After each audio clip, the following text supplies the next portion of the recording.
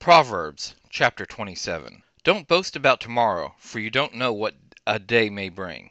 Let another man praise you, and not your own mouth, a stranger, and not your own lips. A stone is heavy, and sand is a burden, but a fool's provocation is heavier than both. Wrath is cruel, and anger is overwhelming, but who is able to stand before jealousy? Better is open rebuke than hidden love. The wounds of a friend are faithful, although the kisses of an enemy are profuse. A full soul loathes a honeycomb, but to a hungry soul every bitter thing is sweet. As a bird that wanders from her nest, so is a man who wanders from his home. Perfume and incense bring joy to the heart, so does earnest counsel from a man's friend. Don't forsake your friends and your father's friend. Don't go to your brother's house in the day of your disaster. A neighbor who is near is better than a distant brother.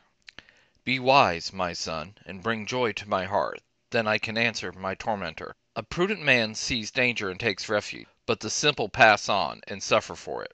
Take his garment when he puts up collateral for a stranger. Hold it for a wayward woman. He who blesses his neighbor with a loud voice early in the morning, it will be taken as a curse by him. A continual dropping on a rainy day and a contentious wife are alike. Restraining her is like restraining the wind, or like grasping oil in his right hand.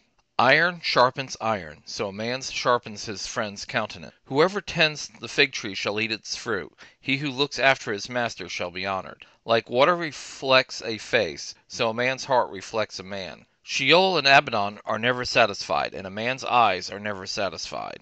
The crucible is for silver, and the furnace for gold, but man is refined by his praise. Though you grind a fool in a mortar with a pestle, along with grain, yet his foolishness will not be removed. Know well the state of your flocks, and pay attention to your herds, for riches are not forever, nor does the crown endure to all generations. The hay is removed, and new growth appears. The grass of the hills are gathered in. The lambs are for your clothing, and the goats are the price for a field. There will be plenty of goat's milk for your own food, for your family's food, and for the nourishment of your servant girls.